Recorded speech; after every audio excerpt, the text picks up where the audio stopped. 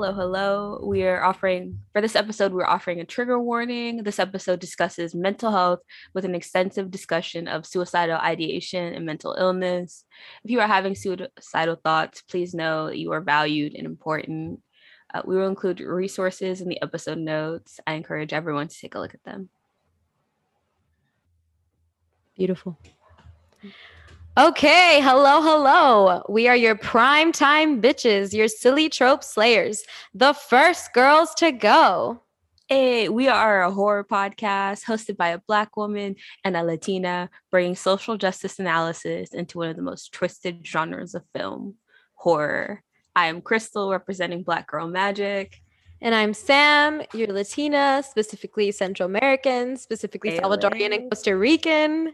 We love specificity. And today we're going to be talking about the 2021 Candyman, directed by Nia Da Costa. I don't know if I pronounced that right, but... Well, I loved your pronunciation, even if it wasn't right. So let's just stand with it. Woo! We love a Black woman director. Yes. And yeah, this movie, I enjoyed it. I mean, I had some thoughts about the end, but it's fine. We had some strong thoughts about the ending and one character in particular, but like the movie on a whole is like beautiful and like well done, and I think it tells an interesting story. So go see it if you haven't. I will say I definitely needed more Tony Todd, but I think that's a pretty Sam's love of Tony Todd. Yes. The love of Tony Todd is very real. But anyhow, I don't know. Let's get started. So let's jump in. In this film, we see an artist. There's a lot of talk about art and the art world, specifically the fine arts. So a lot of paintings, etc. Our main character is an artist. He's a painter. And his girlfriend, she's, I guess, kind of like a curator. That's kind of what I understood it as, a curator, art show person. And I think we saw sort of two tropes play out in terms of artistic characters. So the first trope I want to talk about is the eccentric artist. And in the eccentric artist trope, the artist is seen as relatively harmless, but very annoying. And the only person they ever really seem to be a danger to is themselves, whether that's in a literal sense or more in a career destructive sense. Their career just goes up in flames because the vision, you need to respect my vision kind of thing. But they tend to be very obnoxious. They don't take criticism well. They have a sort of a big ego. They think they know everything. They also really rely on the vision of their creative genius, even when no one else really sees their creative genius. / does their creative genius actually exist? Yeah, exactly. And I think this concept connects really well to how we see Anthony, our main character in this film. We see him like this in the beginning. He thinks he's doing something with his art, his Candyman art. It's cold out here in these streets. Okay, listen. I know, to our listeners who have seen this movie, I know you guys didn't think that exhibit was good. Please, Crystal, are you really gonna... It wasn't. Okay. It wasn't. I'm not gonna look you in the eye and pretend it was. I just wasn't ready for your truth. You said he thinks he's doing something.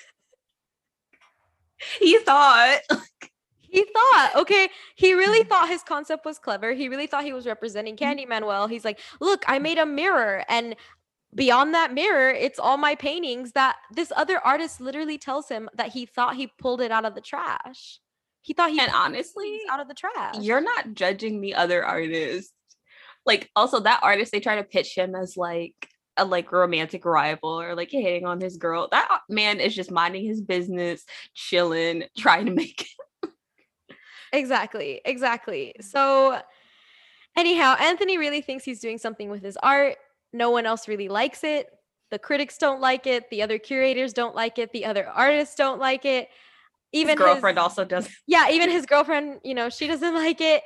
And he doesn't take the criticism too well. So, he's kind of, there's that scene where he's really trying to explain to the art critic what his vision is. So it's very much the eccentric artist trope. He's kind of in that mindset of, I'm, you guys, it's just ahead of the time type of vibe.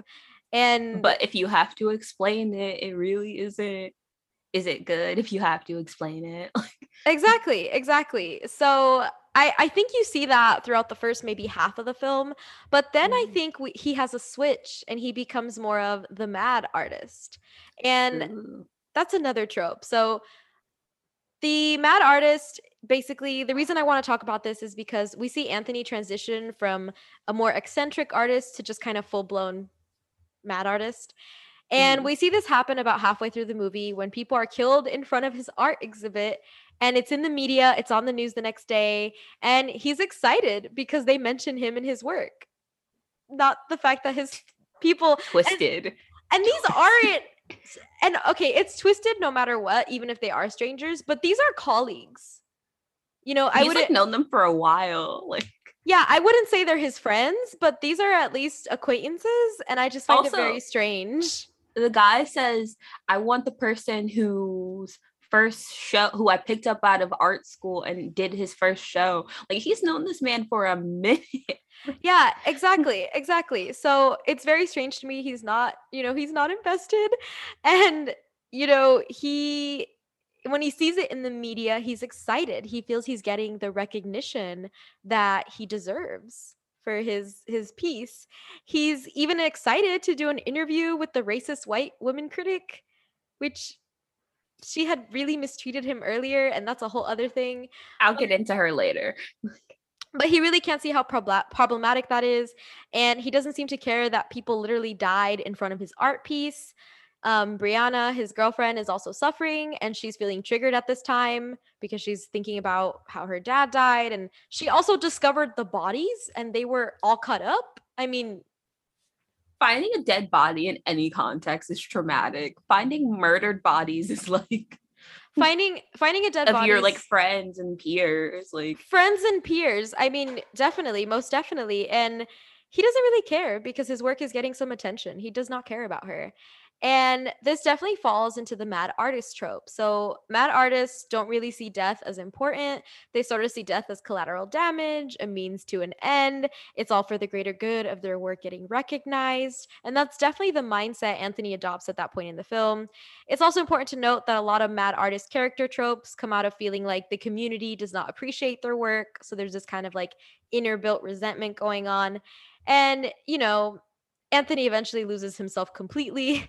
And while it's not necessarily because of his art has a lot to do with his journey into the Candyman craziness.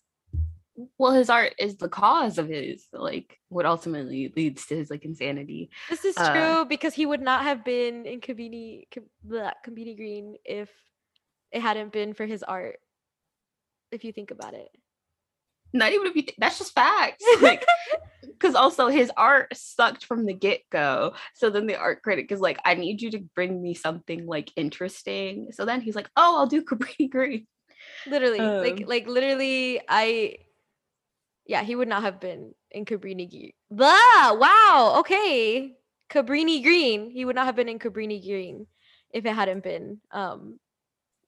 Again, I just this I man. think this man, I think the mad artist trope is interesting because it seems like a bit of a spin on like the mad scientist trope, Yeah, it which I is. think is interesting because you see like conversations of changing STEM to STEAM and including the arts in STEM. And like I kind of think like the arts and STEM are often two sides of the same coin, especially like sculpting and engineering. Like there's a lot of overlap with those two things. So I think it's interesting that like media like depicts that like too. As like we've discussed Anthony, this artist or so he claims, and just kind of looking at how this movie engages with like Black artistry, because I think it brings up a lot of interesting conversations, and we're about to get into it after I make sure my laptop doesn't die. Nice. So yes, and so the movie starts with like a young man who we later learn is Billy from the original 1992 film, and he's playing with shadow puppets in his bedroom as like a preteen. And I think this kind of hints at his role later in the movie as a puppet master for Anthony ultimately becoming Candyman.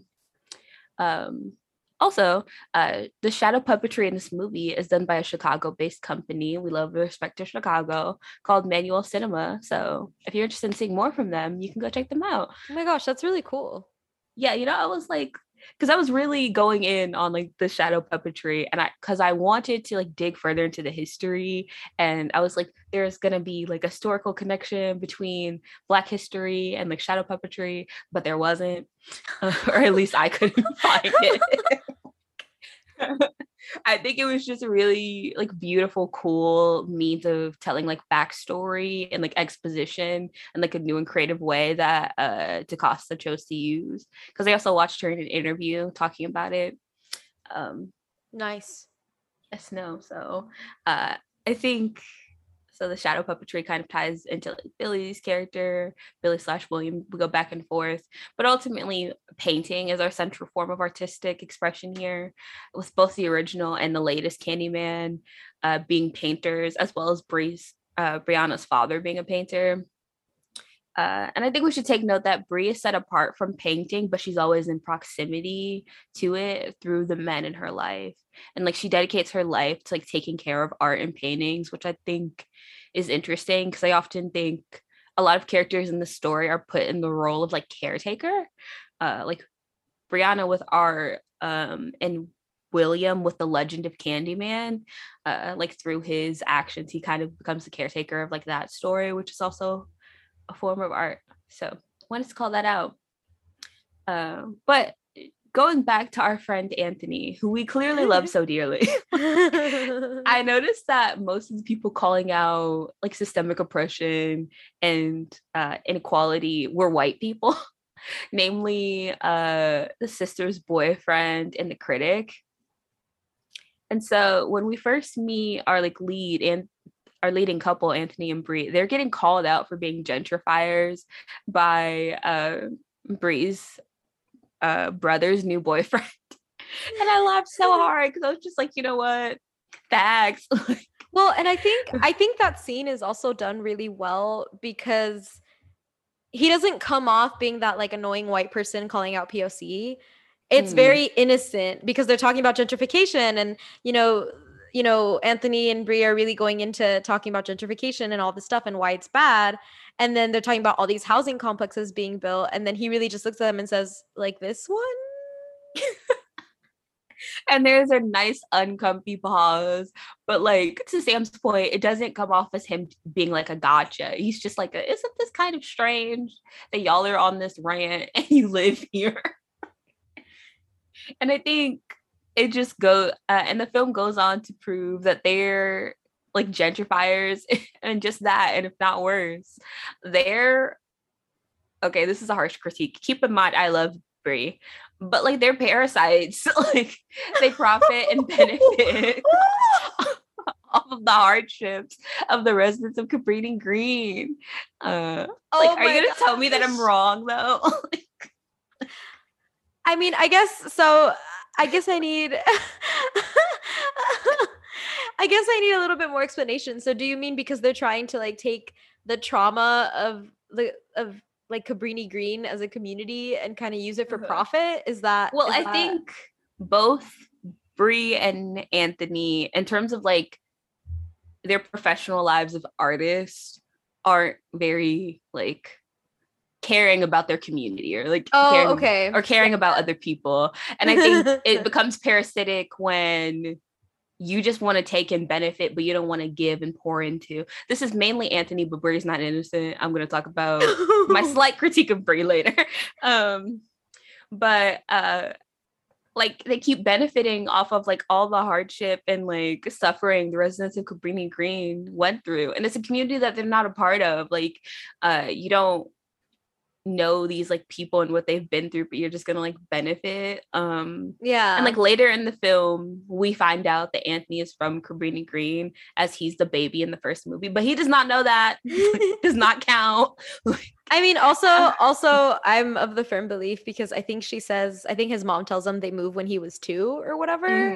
And I'm a firm believer in if you can't remember, you're not a part of that community. I'm sorry. Like it just I think that's a fair boundary. Like that's a solid line. It's one thing to make art about a community you're not a part of, though. You can do that and still be respectful of that community and make something beautiful. But Anthony does not do that. Because ultimately the main, like the centerpiece of his exhibit is a scene of a Black man being like brutally beaten by police, and it's very graphic and strips the victim of his humanity. Particularly Anthony's excitement about the piece. He looks up pictures of the man whose name we learn is Sherman. He looks up pictures of Sherman's dead body. He excitedly tells his girlfriend like his elevator pitch about it, and he seems so happy about the piece. Like emotional intelligence is not in the room here. And it's and I agree with you too, because it's also just very exploitative or whatever, because he's, I don't know. I just like kind of, are we giving any of the, like if we make money off this, are we giving any of that money to his family? Yeah. Are we going to pour it into the community? No, because the community's gone. Like, and so the critic rightfully rips him to shreds, but she's also a racist douche, so we can't like her. She has this line, "Your kind are the ones who benefit the most from gentrification," and she claims that she meant artists, but positionality here, friends, like saying you're kind to a Black man as a white woman is very intentional and it's very microaggressive.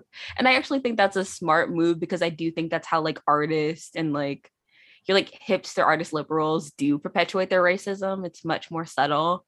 But yeah, but to her, she does have a point, because there's a lot of research in urban studies and geography that backs her up. Artists tend to serve as aesthetic experts in these communities. This is a point Anthony actually discusses when defending himself from the critic. The artists move into low income neighborhoods to create art, take from the culture, ultimately in service of mega corporations who gentrify said neighborhood. Anthony defends himself by pointing out that most of the artists selected to do this are white, but he's also in the system and complicit within the system. But academic research describes these neighborhoods as like low economic capital, but high in cultural capital. And the dynamic between the cultural and economic is what lures artists into these neighborhoods.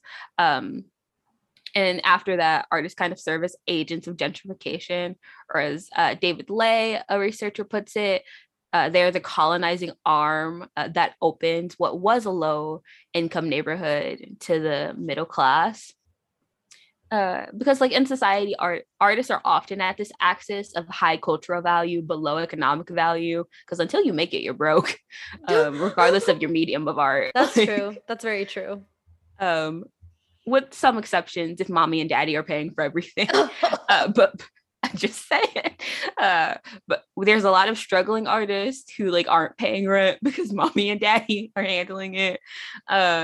Because of their position of high cultural and low economic value, they often have to appeal to wealthy people in order to survive.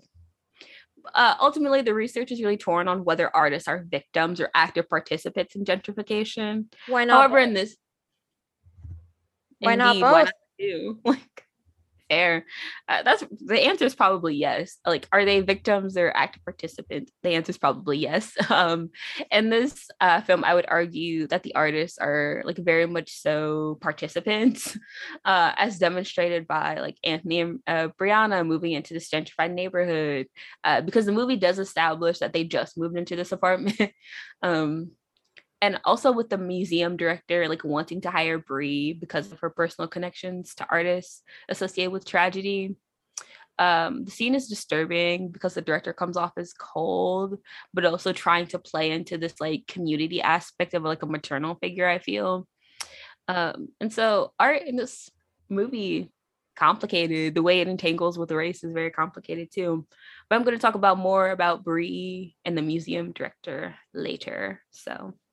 And I think it's interesting because I feel like most of the relationships we see in this movie are very like just full of exploitation. There's just a lot of everybody just seems so fake. Like, They're because all so even they're fake. all really fake, and they're all kind of just looking at, oh, what can I get? What can I get?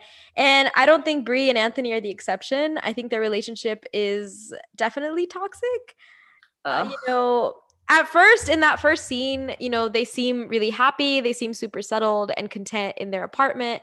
And overall, they kind of seem like a very healthy couple. But You're then, like, yes, this black love. I love it. Beautiful. yeah, but then even in that first segment, when they get into bed, she has that quote where she says my house on accident, and then he's kind of like your house, and she says our house, right?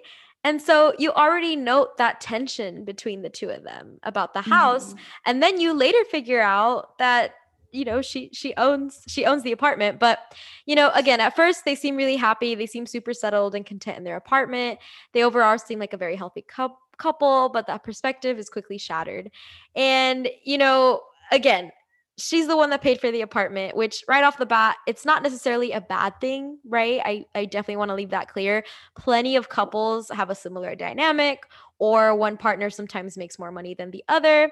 But this man's not making any money, which Mm-mm. which I think is a big problem. Also, the fact that he's bothered by the fact that she says my apartment Mm, instead of like our apartment, like if it's not a big deal, you wouldn't have picked up on that and felt the need to point it out. Like, exactly. And, you know, Bree's brother and other friends don't really seem happy with this arrangement, which isn't a good sign. I'm a firm believer in if your friends don't like your partner, probably a red flag. We also find out that Anthony has not had a show in a while for his art because it sucks. because his art's not that good. And the show he's presenting, you know, his disaster piece at is actually a show Brie planned and curated. And this is another huge red flag that I wanted to talk about because, again, while it's true that many couples do mix their business and their personal lives together, it's generally thought of as a bad idea. And the movie really illustrates this point. Their friends, their acquaintances, whatever you want to call them, pretty much everybody around them insinuates or outright states that, you know, Bree's making a mistake trying to help Anthony, and that he's sort of dragging her down, dragging her reputation down. Um, Again, he constantly is kind of like making a fool of himself when he's trying to talk to the art critic about the piece. That's very based on the insinuation of the movie. It seems like that's a big no-no. And, you know, a few of the acquaintances, they even suggest that her career will go down the drain if she doesn't drop him. So, aside from those obvious distinctions in terms of economics and the unevenness of their career, the other issue we see in this relationship is Anthony gives no emotional support to Brie. Mm-mm. None. She's definitely the giver in this relationship more than anything, both in the material sense and the emotional or spiritual sense. Anthony, on the other hand, does not give her much attention. One key example I want to bring up, which we kind of already touched on, is she's the one that finds the bodies of her friends or coworkers after the show. And he's so caught up in his work getting attention that he doesn't check on her. He leaves her alone repeatedly. And this entire time, she's being triggered from the past with her dad, and he doesn't check in on her. He doesn't check in on her. And I get that some people might say, okay, well, you know, maybe he doesn't know to check in because maybe he doesn't know about her dad. But I think if she hasn't told him, that's kind of a red flag because that's a really big thing to hide from a partner. And okay, if she feels she can't share that with him, it could be an issue. And granted, she might not feel the need to share with him. That could be fine. But he's also not showing at all throughout this movie that he cares. Like, it's not one instance, it's several instances. And the fact of the matter is, if your partner finds a couple of other friends literally gutted and chopped up, I think you would bother to check in. And you know, and she does try to talk to him about it. Like when they both had a nightmare that like one day, and like I feel like she's on the brink of opening up, and then he literally just slams the door in her face. Yeah, he's over here like, I'm gonna go paint,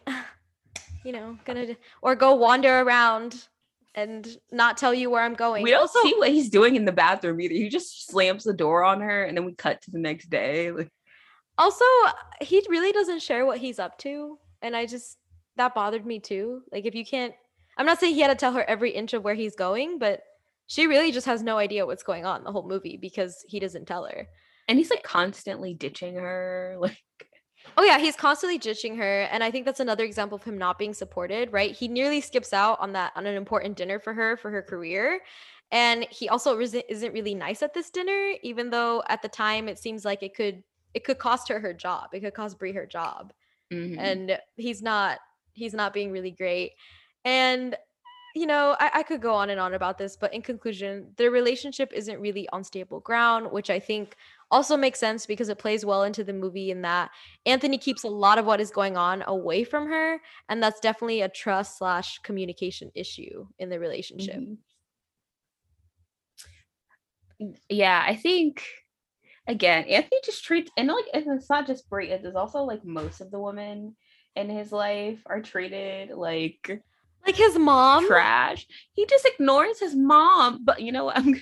Okay, that's a red flag too. I'm sorry, but uh if he's not nice to his mom and she seems like a nice person, that's a huge red flag. I get that toxic parents are a thing and some people avoid their parents because they're not great, but to me it's a huge red flag the way he treats his mom, and then we meet the mom and she seems chill. So she seems nice. yeah, She's just like, I oh, you're finally came to visit me. Like, hi. She seems like like she's like, what are you doing here? But it's not like a but she promptly drops everything and is like there for him. A yeah, poor woman. terrible. Been through so Terrible. much. Um, but we're actually going to talk more about Anthony and his mom in a second. And so I'm just going to start up this next section about like mirrors. As mirrors are obviously incredibly important in this film and to the legend of Candyman in this franchise as a whole. The reason this story kicks off is again in reference to Anthony being a crappy boyfriend because Anthony summons Candyman against his girlfriend's will. um Ugh. and like subsequently because of that, because he's again, you have to look in the mirror, but any reflection will do because he's looking in like a window reflection when he summons Candyman.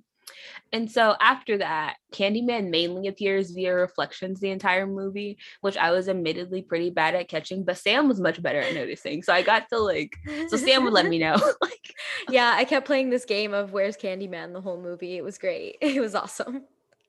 and then like I went to see it again because I was like, look, I need more notes for this one section. Actually, for this section.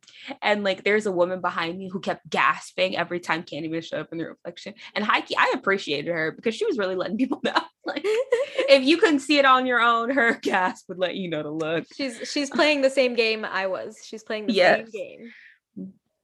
But and mirrors in horror are pretty common as a tool to frighten the audience. But it was so good here because like there's no audio cues for most of the movie. You either see it or you don't, but it's super creepy when you do see it. And like mirrors and reflected images are like typical and typically used in like ghostly films as well. Think of like Oculus with like the haunted mirror. Also, The Curse of La Llorona, a mirror plays an important part towards the end. Also, that is a film we covered in a previous episode that you should check out. In this film, I think we have three central characters who have mirrored opposites that reflects and ultimately amplifies their worst traits. The most obvious comparison is Daniel Roboto, that's probably not his correct last name, but just roll with me, y'all. The original Candyman and Anthony's Candyman, both of whom are painters whose work ultimately leads to their ruin. Roboto via falling in love with his subject and getting lynched for his troubles, and Anthony summoning forth a force who'd been after him his whole life, unknown to him. But I think both of their fatal flaws are selfishness. In life, Anthony is an artist who exploits the brutal murders of Black men for his artistic achievement, with not even a single care to properly telling these people's stories or even imagining what seeing that art would be like for those people's families. He just paints their beaten and broken bodies again with joy. It's not just the subject, but also how you treat it. Meanwhile, Candyman's selfishness is seen more so in his death. He torments the people of Cabrini Green and drives Helen insane because he wants to. And Anthony becoming Candyman because of his becomes Candyman because of his selfishness. He doesn't listen to his girlfriend when she tells him not to summon him.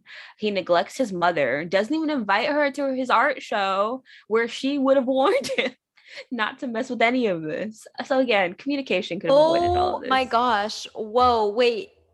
She's not at the show. She's not at the show. He's ignoring her calls. Mom didn't get invited to the show. Because she would have been Man. there. She would have been there and she would have quickly whipped him into shape and been like, what are we doing? What are we doing? Can you imagine that? Like your mom who's like always calling. We don't see her do anything wrong. There's no like beef. Bree's like, you need to call your mom because she thinks I'm the reason you won't talk to her. Like, we don't have any reason to suspect that there's a conflict between the two of them. He just treats her like garbage. What a terrible son. I'm sorry. I would be devastated if I had a child and they didn't invite me to their art show. Wow. Wow. That didn't hit me till just now. And you know what? I know people are going to be like, well, it's because that can't be revealed early on, blah, blah, blah. But no, no, no, that's a red flag. I don't care. I don't care. I like he took it back to the relationship. Because to be fair, how your partner treats their like, I'm not even gonna say parents, how you treat your mom is very indicative of who you are. Yep, absolutely. Especially when your mom is like nice and sweet and we don't have any evidence to the contrary. If your mom is nice and sweet, there's no evidence to suggest otherwise, and you treat her like trash, run from that person. That person is not your person. Anyhow, that person is not your person. Yes, but Anthony becomes Candyman because of his selfishness, because he treats both the woman in his life like trash and doesn't listen to them. And so furthermore, I would say both of them are tools of white supremacy, or at least products of a white supremacist society. Roboto comes back and kills Black people after he got lynched by white slave owners, because what type of sense does that make? I'm still mad. And like Anthony with his whole gentrifying, taking advantage of folks, like I just mentioned. And so I think, and again, they're like mirrored images, but Candyman is the like amplified version of it. And you also see this with Bree, and this is my critique of Bree. But don't get me wrong, I do like her, but she ain't innocent. So there's so the dinner that Sam mentioned, in that dinner, there's like a museum director and another art curator. And essentially they're both trying to scoop up Bree now that she doesn't have a job anymore because boss is dead. And so Bree meets with the museum director. And I think they are mirror images of each other. Early in the movie, it's established that one of Bree's artists can no longer do an art show because the artist is struggling with addiction. And Bree is stone cold in the face of that. She just said, I told you to put her in rehab months ago. I need her for my exhibition. And you're like, oh, well, maybe she's just like emotionally exhausted, or maybe she's just like really worried about the artist. Nah, but she hangs up that call and she is not worried about that artist. She's just worried about her show. Then later in the movie, she meets with a museum director who wants to hire her. And this is their second meeting. And the director decides to bring up her father, who was an artist that died by suicide, and her boyfriend's work, who her former co-workers died in front of. Like, no, again, the emotional intelligence, we're not thriving. I mean, I really, again, it's just a perfect, I guess, personification of they don't care. It's really all about them. It's about, I'm big and bougie. This is a good story, because she mentions that a lot. Like, your background, it's so interesting. Like she's basically saying your trauma, love it. She's basically those people that read diversity statements. She's those people for fun. Yes, just please tell me your trauma porn. I call it trauma porn. It's trauma porn. Yeah. And again, the director is an amplified version of this, because obviously not caring about people being dead versus someone struggling to like addiction are in different levels, but they are tied. And I think the director is like, she's almost Bree's future. Yeah. Because she is a bit old. She's a little bit older, and Bree really admires her early on. I don't know how she feels after, because we don't really get to see that explored too much. But I think it's weird for Bree, because this is kind of like her, I guess not idol, but someone she kind of looks up to in the art world, right? And I just think it's weird because in a way it's her future, like Yeah. it's kind of suggesting you got to be like me, but yeah, I definitely agree A with bit that. of a cautionary tale in there potentially. Mm-hmm. Again, we don't know if the lesson hits on account of we kind of skirt back into Candyman. um, and speaking of, I think finally the mirrored images are William and Sherman. Like the overarching narrative of this movie is the connection between Sherman and Billy, William's childhood nickname. And like after everything William had been through, I think Sherman's death was his breaking point. I'm going to talk about everything William's been through in a minute. Um, but I think after watching like Sherman's like death, he kind of gave up on the world and focused on the legend of Candyman instead. The two of them are innocents who ultimately become monsters. They both suffer from mental illness because William has been through a lot. And what little we see of Sherman alive, I would argue alludes to some like mental illness with his character. Blech. When Sherman and William interact, Sherman offers him candy. And William understandably screams because a man came out of the wall with a hook hand and is offering him candy. So he's frightened. He's also a suspect at this time. He's also a suspect, but like Sherman looks at him and he's like, why are you scared? Like, what's Yeah, wrong? that's Like, the vibe. Yeah. like the expression. Also, that actor did a great job. Yeah. Like Because he like looks at him and he's like almost like a little kid. He's like, I thought you'd be happy. Candy makes people no, happy. literally, like that's the vibe he gives off. And I think what's really impressive about the actor is he gives off all that vibe and doesn't say a word. Mm. Like you see this in his facial expression, and it's sad because he is unaware of what's about to happen to him, and he's really unaware of what's going on, and that the candy has become an issue. And Yeah. I think it's a really interesting scene because I think the audience is terrified as well Mm-hmm. until we see Sherman interacting with Billy and realize, oh, Sherman's harmless. And then you're like, oh shoot, Sherman's harmless, but the cops are coming.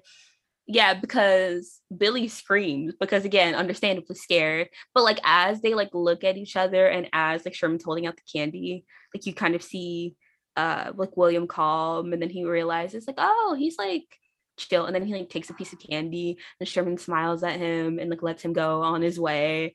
And you're like, to Sam's point, you're like, oh no, Sherman's harmless. uh oh, it's like a gut punch, honestly, Sherman's fate. I'm not gonna lie to you. I think Sherman is potentially the only innocent person in this entire film. I think that's fair statement. Sherman deserved better. Yes, Team Sherman.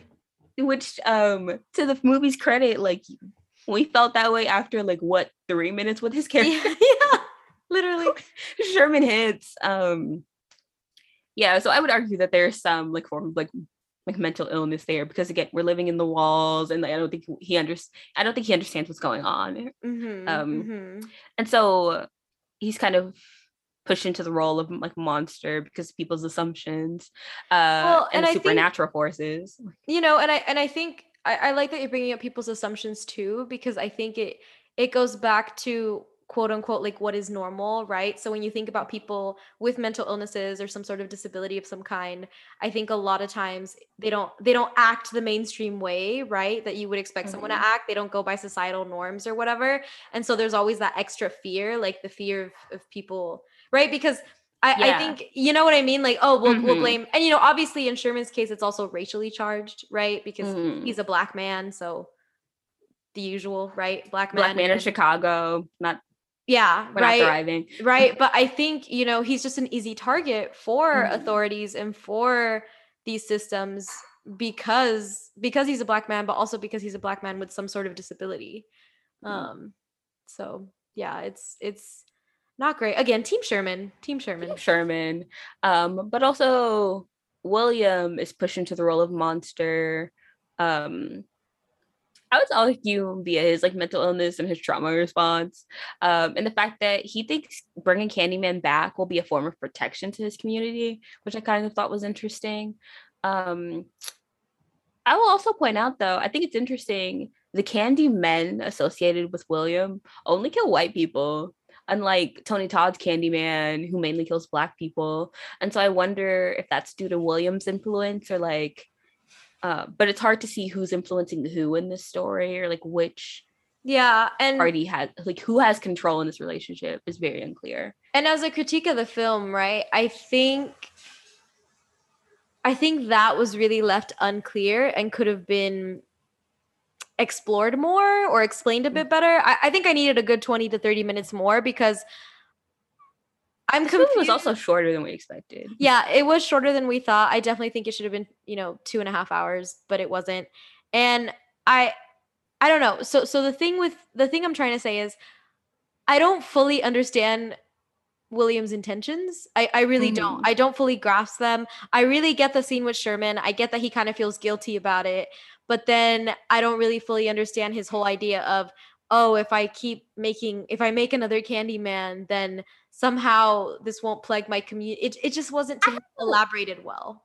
I don't Bit know. of a hypothesis about that when we talk about like mental health, but the fact that I really had to come up with the story on my own, kind of to your point, as a critique of the movie, like Yeah, that's what I mean. It's we're kind of theorizing about it a little too much because I think there's a fine line between, oh, we're interpreting art and we're interpreting, facial expressions and such to, mhm. oh, I need this whole plot point made up because there needed to be that plot point, and I just think it was very absent from the film.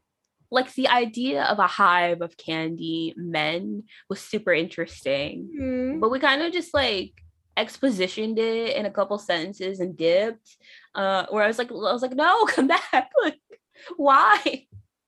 I Who? also I also I think need the who, what, when, where, and why of this. it also would have been cool if, because we only see Sherman's Candyman the whole movie until the very end where we see Anthony become Candyman and then we see Tony Todd for like 2 seconds. Still mad They about really that. made you think. Like, I really thought, listen, okay, I could talk about this for days. Maybe I'll make a TikTok about it, but I just really thought we were going to see more of Tony Todd. And here's my thing. I'm not mad that Sherman was Candyman. That doesn't upset me. mhm. I like that. But if you're talking about a whole hive of candy men, why am I only seeing one the whole movie? Why don't I see multiple men? I think that would have been cool. You know, Yeah, I think, and I was looking at this really closely, like the second time I watched. I think like that scene when he's walking around the car, I do think they're like flickering between different Candymen. But the fact that I had to study and be like, is that a different actor? That could be no, the same actor. Like, you know, like no, I it didn't work if they don't. did do that. Like, No. uh, because to your point, it makes more sense to like if each time he saw a different person, like a different face of Candyman, like then you're like, really, what is going on? Yeah, and then it gets elaborated, then you're like, "Oh my gosh, that's so interesting."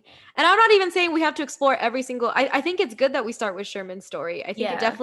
I think starting with Sherman's story is strong because it really, I mean, the original Candyman also talks about injustice, but I Hmm. think it's really putting you in a context of look at the other injustice, right? Look at the different types of injustice. And like look now and throughout time, it brings a good Yeah. like it's good, it's really good in bringing it into contemporary, but also like leaves it open for if someone in the future wants to do this and talk about their own issues, you could. Yeah, exactly. So I don't know. Those were a couple things that fell short for me because I think we could have explored it more. And you know, I think this movie is really trying to have a conversation about intergenerational trauma. Like I think, Mm. there's definitely a discussion to be had about intergenerational trauma within this film. And it shows us different iterations of Candyman, but not really, right? So it tells us about the different iterations. We see again Tony Todd transform at the end, right? And it's different from the original, but I think what it's really trying to get at is this theme of intergenerational trauma. You know, Mm. Candyman in this film represents different black men who have been killed at the hands of white people, many of which are killed by police officers. And, because of this, Candyman is all of these men, right? They are Candymen. And again, I think it kind of personifies like intergenerational trauma in the black Hmm. community.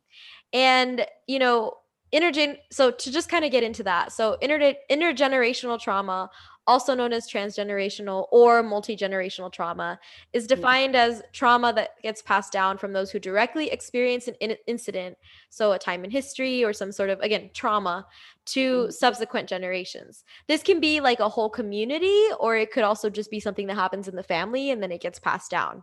In this case, we're really talking about a community.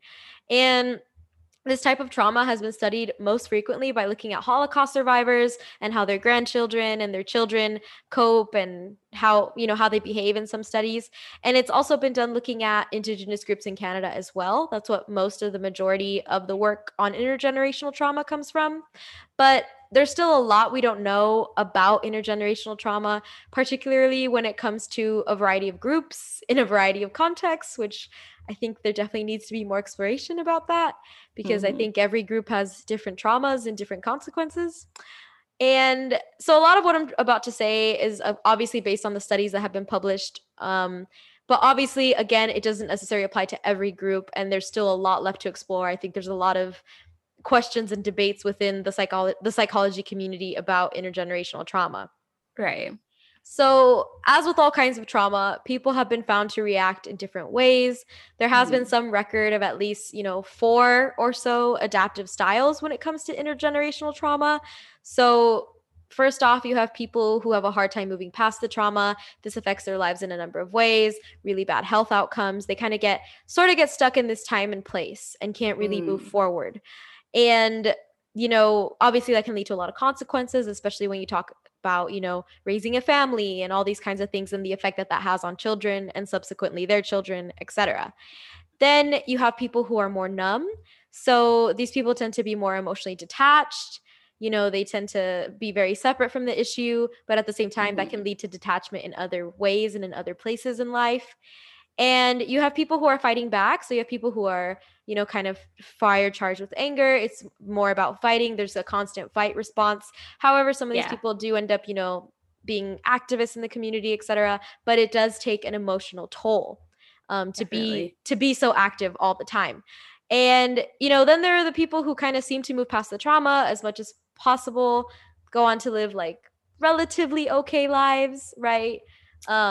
Which is like the ideal scenario, of course. Right. That's interesting. Not to like interrupt you. No, but that's you're interesting fine. because it reminds me of like, I think it's like the 4 like F's of the trauma response, like fight, flight, freeze, or fawn. And I don't think fawn is in here, but like people who have the hard passing timing, people who like can't really move on, kind of reminds me of like freeze. People are numb, being like flight, and like becoming an activist is kind of like your form of fighting. So it's interesting.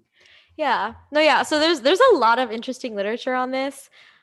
I will say one thing I find sad is there's not a lot of exploration this with like POC communities. Of course not. Which I mean, obviously, again, there is some work done with Indigenous groups and like Holocaust survivors, etc. But I couldn't find a lot on other like people of color, and I thought that was really interesting. And I think it's definitely something people should explore more, and maybe should be funded. I don't know, but it was just a thought. It would help if it could get funded, because I don't know. I find it interesting because I think when you think about all the groups that have been traumatized due to colonialism and white supremacy and all those kinds of things, there's a lot of different responses I think different groups have had, and it would just be interesting to explore because I think we get a better understanding of a lot of things. But or also just looking at like race in the conversation in general. I saw this one talk that talked about how like white people responded to 9/11 with white supremacy, and like that had like a big resurgence after 9/11. And I'm like, you know what, bet. And especially this like video I was watching talked about like you see that a lot in country music. Interesting. But see, yeah, exactly. That would be interesting to look at too. I don't know. So I mean, you get it. It's like you get my point. My point is, I just think one day academia will value race. Yeah, because I hadn't really thought about the white supremacist thing, but now that you mentioned it, that's interesting too. Like I don't know. I think it would help us understand everything and everything better, but whatever. I'll move on. And again, it's important to note that there's a lot of other things that go into intergenerational trauma. I'm really just summarizing here. There could be a whole other podcast on that. There's lots of articles on it though, but there's more to this than just remembering events in a community or just the catastrophic event in a community. um this has an effect on how people raise their children, behave in general, behave as a family unit, how people see community, etc. And so that's why it has such a large impact on, you know, major generations and such, and why this goes on so long, because people continue to raise their children with that same kind of either mindset or mentality, etc. So Yeah. kind of like the example you gave, right? When thinking about 9/11 and then the white supremacy response, well, obviously you're going to pass that to your kids, and then now you have people that weren't even there kind of having similar reactions and similar sentiments. There are people who like were not alive during 9/11 who are currently in college, and that was such a I was very mind blown by that. But to your point, I think that's why it's important to think of intergenerational trauma like in a community context. Because like on a smaller scale, at like a family level, it like definitely happens too. But I think when you look at like the broader community, especially with BIPOC and like people of color, like you see a lot more, like there's so much more at play there. And to your point of kind of like focusing on like specific communities, I just want to take a moment to talk about like Black mental health and how we see this in the Black community, because this movie depicts a lot of different like mental illnesses, and it's a lot, if we're being honest. And this isn't an idea unique to the new film, as like most of the franchise focuses on white women. So I do like that like we're using the story to like bring in Black mental health and hopefully spark conversations about it, which I love because it's an incredibly important issue, at least in the US, probably beyond that. Uh, we're in the middle of like a Black mental health crisis. Suicide is the second leading cause of death for like Black young adults from like 18 to 24. And the numbers when you look at like Black teenagers are like particularly startling. And I think the movie engages with Black mental health through pretty much all of our main characters. We have Anthony's descent into madness. We discover William's like mental health issues at the end, and throughout the movie, we're kind of working through some of Bree's trauma with her nightmares about her father, and how both her father and Anthony's mental illnesses impact her own well-being. And that's obviously true to real life, as mental illness doesn't only impact the people who have the illness, but like their family but their families and loved ones, which can create trauma for them, however unintentional that is.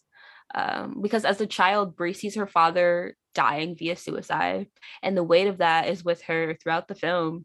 And we know that Black young women are more likely to attempt suicide, 60% more so than their white counterparts, even without this additional trauma.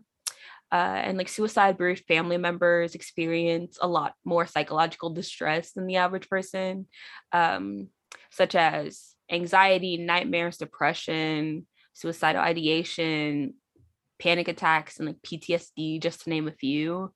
The film engages with this somewhat because we see anxiety, and nightmares within Bree. Um, uh, but that's often the case in horror. The final girl leaves with more trauma. Bree just by the end of the movie, Bree's watched her boyfriend get murdered. She's killed someone, and watch a bunch of cops get murdered as well. But I think another important thing to talk about, another person to talk about would be William, who suffered so much trauma. It is impressive he's still standing at the start of this movie, honestly. One note, I'm assuming that this film is, if not a sequel to the original Candyman, so keep that in mind as I'm talking about William's past, because it's hinted that William is Billy from the first movie, and by the start of this movie, Billy is grown up in Cabrini Green, surrounded by gang violence. He's seen a woman, Helen, get beaten within an inch of her life, and at great personal risk called the police to help her. He watched that same woman who he befriended burn to death after saving a baby.